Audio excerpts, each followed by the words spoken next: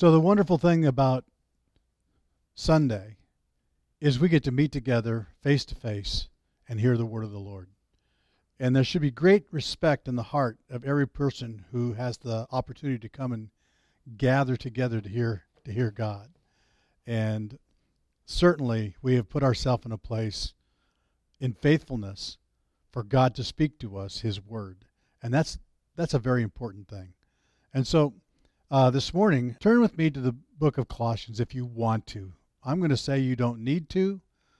I would prefer that you just listen, and then afterwards you can go back and read it in the book if you want to, because a lot of it's just going to be ad-lib for you anyway. I'm not going to spend a lot of time reading Scripture, but the importance of what's being said, I believe, is why we're here.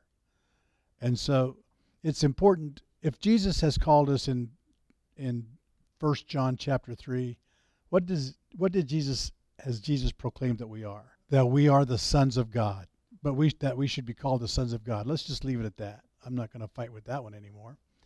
That we should be called the sons of God. So if we are sons, then what are we one to another?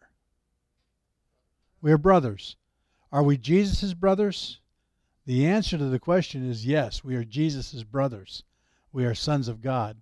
And when you first think about that, it's rather alarming to the mind, isn't it? I remember Connie reading it in one of Dan's writings, that we are Jesus' brother. And Connie goes, we're not, that's just not right. That just doesn't seem right. But it is right. It's designed of God to be right. Did Jesus himself say that to him it was not robbery to be made equal with God? And so, in the design of God for us, has God made it that we should be sons to God, brothers to Jesus, and brothers to one another? And the answer is yes. That's how we form the body of Christ. That's why governments become so important to each and every one of us, and it's why the body is set in order by the Word of God for us to function in absolute power. And when we find our place in the body of Christ, that absolute power that is the authority of God begins to be made known or revealed in us. Now, you think about that for just a moment, because that takes the lid off a lot of things in the mind when it comes to hearing the Word of God. So let me ask you this. Does the Bible say that Jesus, the Son of God, created all things, and through him all things consist?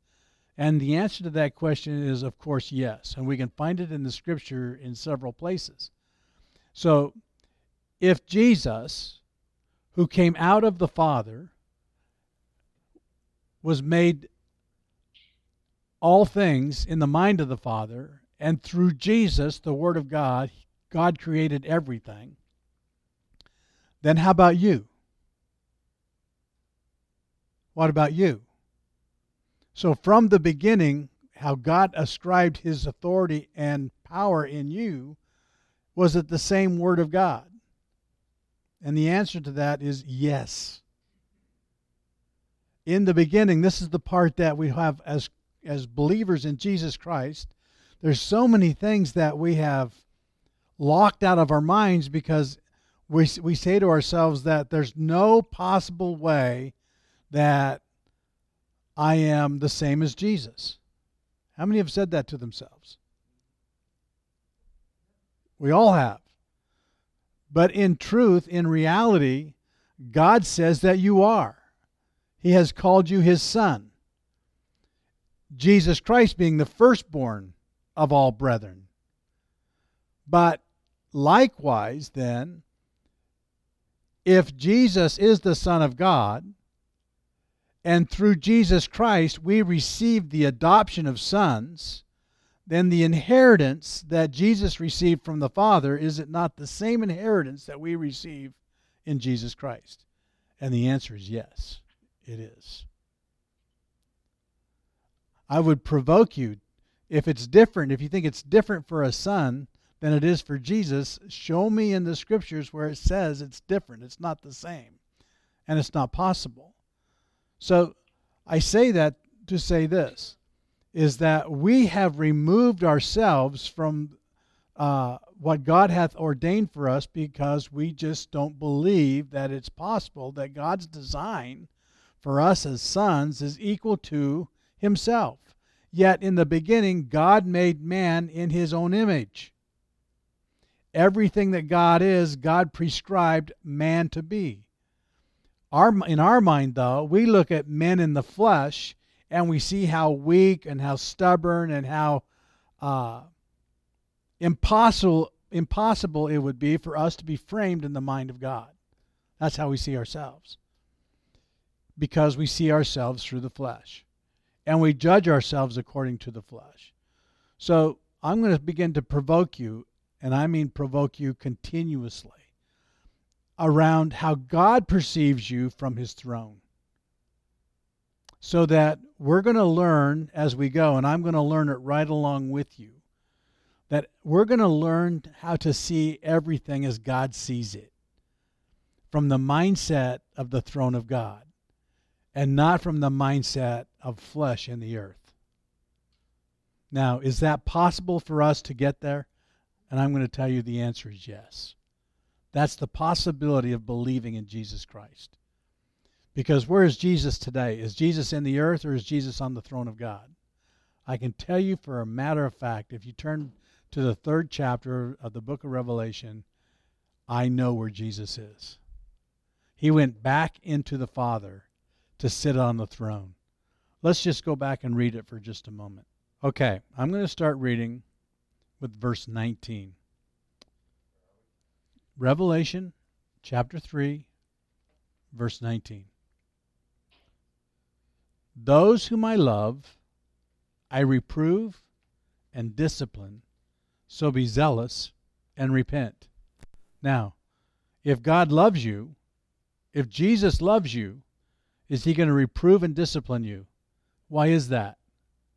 Who are we? We are sons. I know that in order to conform my 3 sons that I raised in the earth, one thing I had to do to my 3 sons in the earth was reprove them and discipline them in order to conform them into men. I knew that that was my job. And I would say that the format or the observation of that, this is where Connie and I had to have a heart-to-heart talk at one point in our marriage, because my wife thought I was being overly zealous to train my sons to be men. And she goes, "You're too hard on them." I said, "Okay, let's have a conversation." I said, "I know what I lacked in coming into manhood. God showed it to me. I lacked discipline. I lacked structure. And so there were many things I had to deal with in and of myself that I shouldn't have had to deal with if I would have had discipline and structure." I said, "I believe God's right." I said, "And you cannot reprove me, or you cannot, that's not the right word. You have to back me up 100% in what we're going to do to raise our children to be men. 100% you have to back me up." And she did. She said, "You're right." Because if we're not on the same page as parents, our children are going to have divided minds, and they're going to think differently. So I'm glad I took her aside and we had the conversation, and we talked it out extremely well. And we began to be together on the same page when it came to raising our children. And it has paid big benefits for them. And I'm not going to say we were perfect in it by any means. But I will say this, that God knows how to raise you. He knows how to reprove you, and he knows how to discipline you. And how many of us are beginning to realize that we do not know how to discipline ourselves, especially when it comes to God conforming us into his image, correct? To where we lose the mind of the flesh and we take on the mind of the Spirit. We said in the beginning this morning that who knows the mind of God? Only God. Paul asked that question. Paul asked it this way 2 or 3 different times in his writings in the epistles. Who can ascend into heaven and teach God? And you sit there and you read that question and you're like, well, that's a formidable question to ask. So why would the apostle frame the question and then ask it? Because he knows the answer, right? Because listen, we have all been in a mindset where we think that we can tell God something. Every one of us. There's not one of us that hasn't been in a place where we came into some thought and we thought we could tell God something. Even in our prayers, right? A lot of times in praying, we think we know our need, and so we want to tell God what our need is, yet the Bible says what? What does the Word say? The Word says that God knows what we have need of even before we ask. Yet we think we can frame it differently, or more importantly, regarding the flesh, and God needs to hear it. That's how we think. Yet if we'll put ourselves in the place where we know that God is God, and we know that Jesus Christ is the firstborn Son of God, and through Jesus Christ, the Word of God, God framed and formed everything, including you, how much more ready are we to hear when God speaks? So, you've heard it said before that you are a word in the Father. How many have heard that before? I think everyone here and online has heard that phrase before. I am a word from the beginning in the mind of the Father. So, my life here, God has now set me in a place to where I can be brought into the remembrance and be reminded of the word that God spoke in me from the beginning. Now that's an amazing thing. The thing that I'm always provoked in is that I can't go find out that word on my own. It's impossible. I'll never forget when coming into Living Fellowship and coming from another organization and coming in and being set forth. I'll never forget sitting contemplating some things, because the first thing you want to do that you say to yourself, well, this message has got to get out because it's really profound, right? Just like anytime you come into a new organization and you're growing in the things of God and you're hearing truth for the first time, and I mean you want to get it out there, and as a lot of those thoughts were pouring through my mind, the Lord shows up and the Lord says, do not pursue men. And you're like, it kind of takes the wind out of yourselves. But what is the Lord setting in? What is He setting before you? What is He setting in order in your life? Who does He want you to hear? He wants you to, yes. And so that's the message that Dan brought to us this week is, seek ye first the kingdom of God, and all these things shall be added unto you. So what's first and foremost in the thought of every son? The kingdom. The kingdom. Let me read Revelation 3 some more. Those whom I love I reprove and discipline, so be zealous and repent. Behold, I stand at the door and knock. If anyone hears my voice and opens the door. So it's just not about hearing the voice. What must you do? You must respond by faith to hear the word of God. Open the door to Jesus Christ. I will come into him.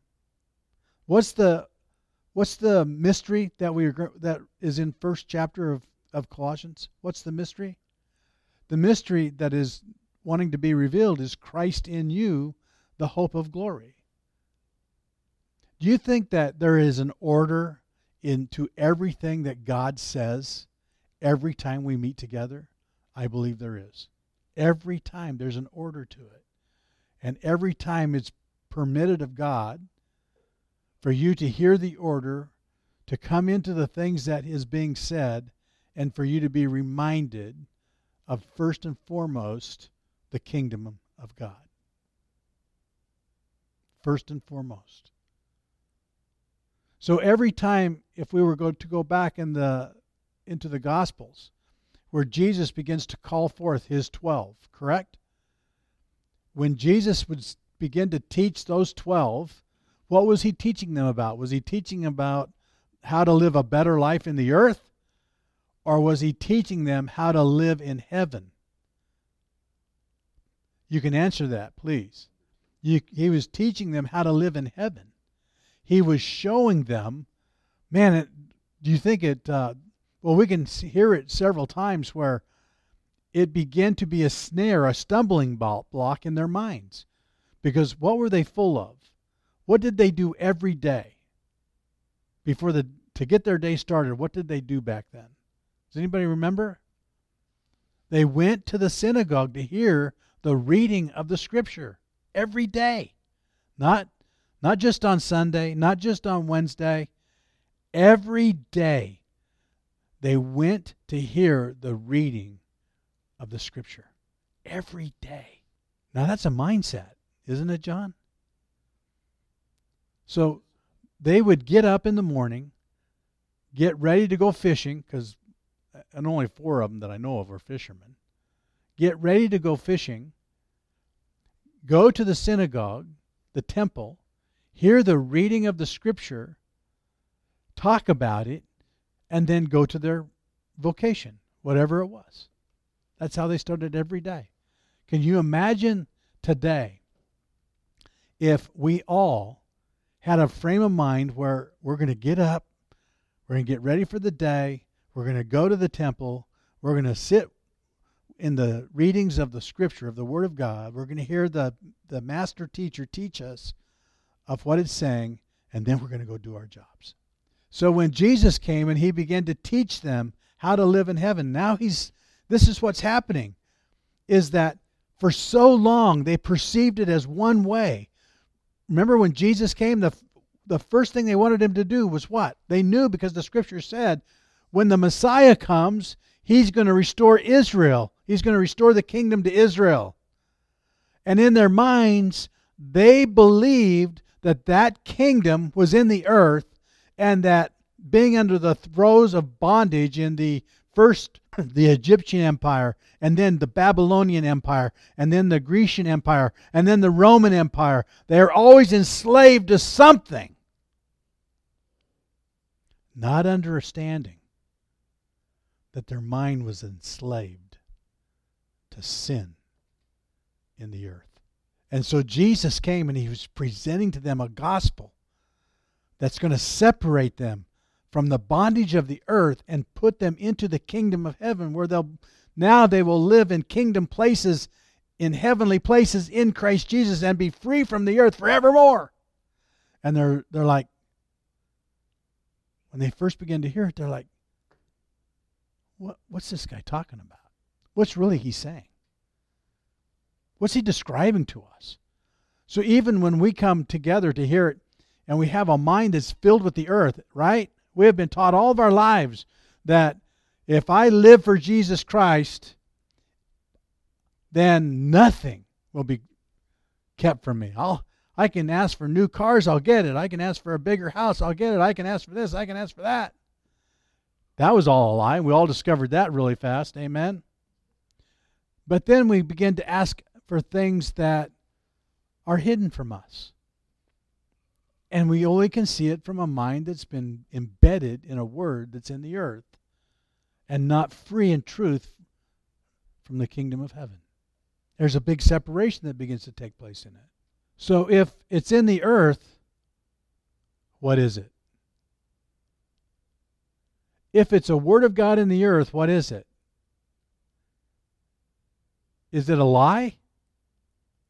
Has the truth in heaven been changed into a lie to live in the earth? And the answer is yes. If it describes to you that which is out, it's a lie. If it describes to you who's in the earth, to go back, to let it take you back into the Father which is in heaven, what is it? It's truth. So now, not only are we seeing a separation come between the truth and the lie, between good and evil, but isn't the old man and the new man beginning to be separated by this Word of God? And the answer is yes. I mean, these are huge things, John. These are mind-shaking, mind-disturbing things that come from the mouth of God. And yet, as they begin to be believed and lived in and walked in the light of the Word of God, what begins to happen to the mind? Does it become unsettled, or does all of a sudden it begin to be settled and begin to know that Jesus is the Christ? For me, I can only testify. For me, it began to settle the mind. It began to make known that Jesus is the Christ, and that where I have seen it in the earth is not right. I could never perfect the flesh. No matter how hard I tried, I could never perfect the flesh. But in heaven, what's already perfected? The Spirit. It's already perfect in heaven. Think about that. You know, we know that in water baptism, or in baptism, let me say it that way. John the Baptist, he came to baptize in the earth, did he not? So that the eyes would be open to see Jesus. So in John's baptism, he said, there's one that comes after me who's mightier than I, whose shoes I'm not worthy to tie. He's going to baptize you with the Holy Ghost and with fire. And even in saying that, did all Israel come out to be baptized of John? According to the Scriptures, they did. They all came out to be baptized of John. But in hearing him talk about Jesus, they weren't sure about what this Jesus was really going to do for them. So when Jesus comes on the scene, John's taken away, right? John goes away. John says, I must decrease that he may increase. John goes away. Jesus comes on the scene. Jesus gets baptized of John. It's now Jesus the baptizer. Isn't that awesome? Jesus becomes the baptizer. And immediately Jesus begins to baptize them with the Holy Ghost and with fire. And yet they can't perceive it. But that's what he's doing immediately. Even the disciples they know their heart burns because they're hearing the word of God differently than they've ever heard it before. They're still receiving it in the earth, but it's doing something, it's stirring something up in them that they've never felt in their life before. All of a sudden, the message of the kingdom of heaven is being stirred up in them. And they begin to look for something greater than themselves. Yet, how do they still see themselves? They still see themselves as sons in the earth.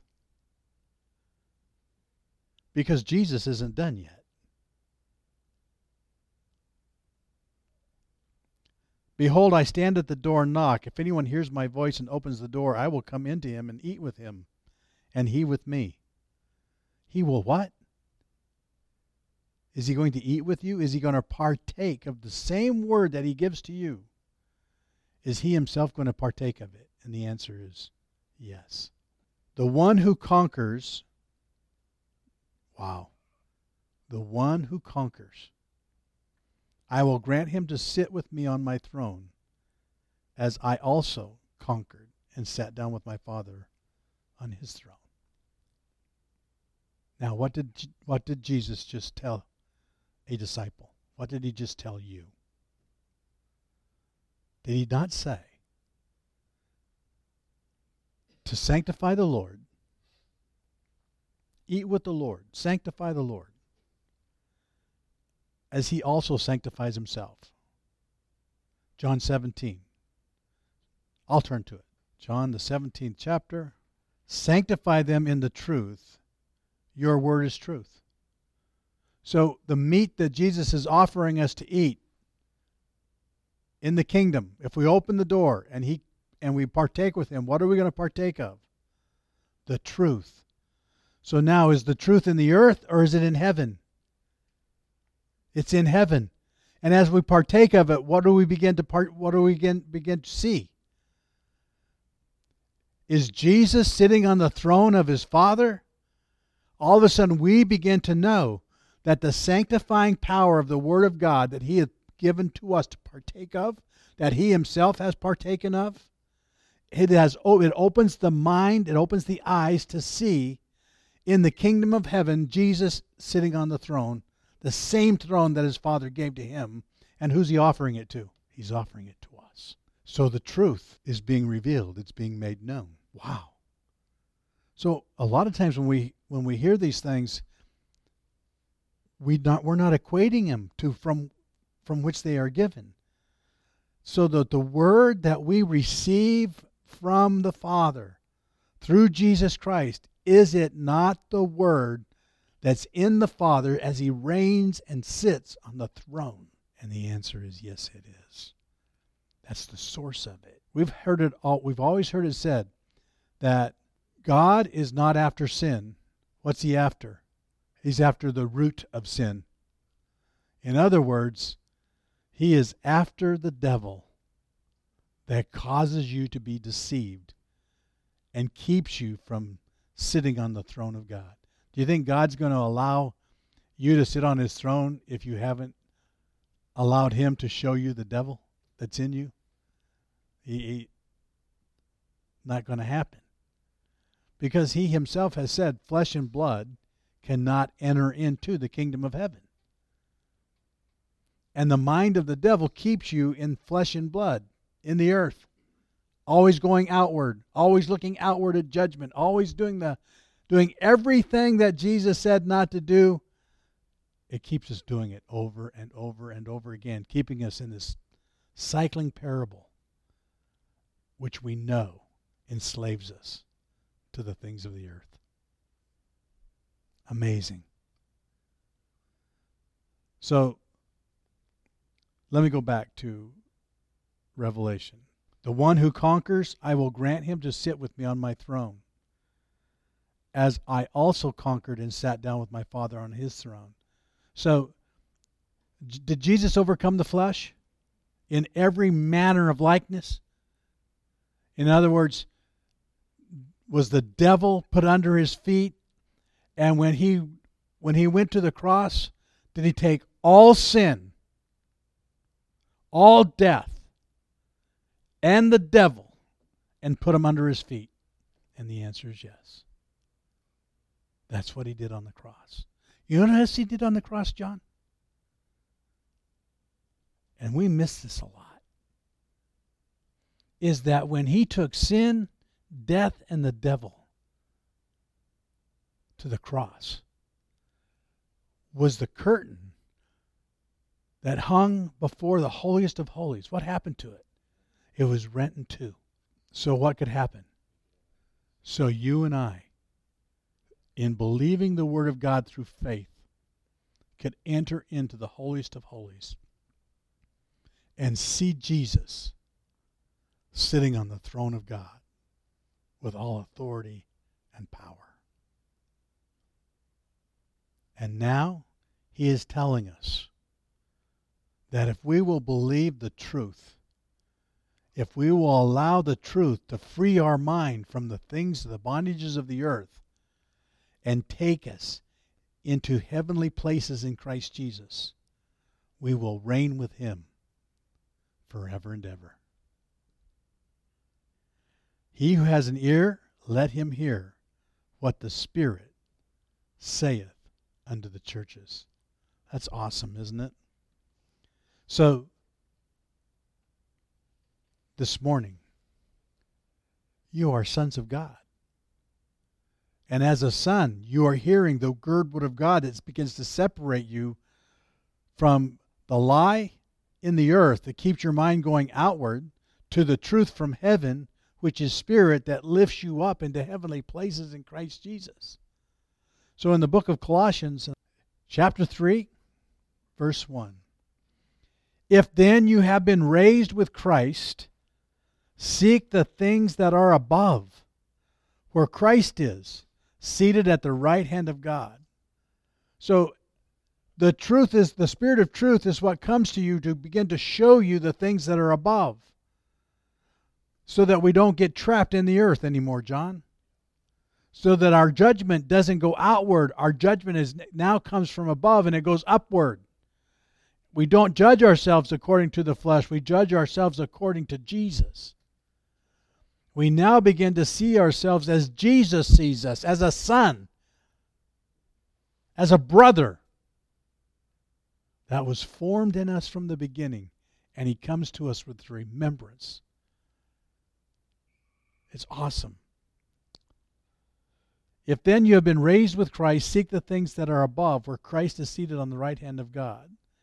Set your affection, or set your minds on things that are above, not on things that are on earth.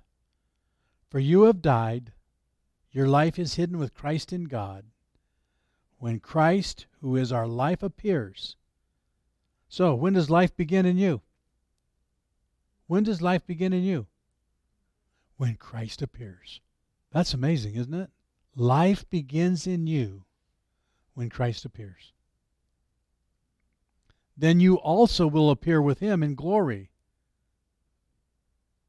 Put to death, therefore, what is earthly in you: sexual immorality, impurity, passion, evil desire, and covetousness, which is idolatry. When Christ, who is your life, appears, then you also will appear with him in glory. Because I'll tell you this, when Christ appears to you, all those things that we were just going to read about, what's happened to them? They're under your feet. You now reign over them, knowing what they are and knowing that you have conquered them in Jesus Christ. So we have a great message. We have a message of salvation that's going to begin to restore and lift us up. We're not looking for a better life here on the earth. What are we looking for? We're looking for life in the kingdom of heaven. And let me tell you what, a life in the kingdom of heaven, what's it going to give you in this life here? It's going to give you a great life. Because what's manifest in heaven is now your mind. And so life here will just get greater because you'll have no desire for it. Because now your desire is in heavenly places in Christ Jesus. What a great place to be this morning. Thank you for giving me the time to minister to you today. And I'm looking forward to what's coming in the truth of the Word of God that's going to continue to separate the old man in the earth from the new man that is in heaven, and that will conquer and put under our feet sin, death, and the devil, and lift us up into heavenly places in Christ Jesus. God bless you this morning, and I hope to talk to you all soon.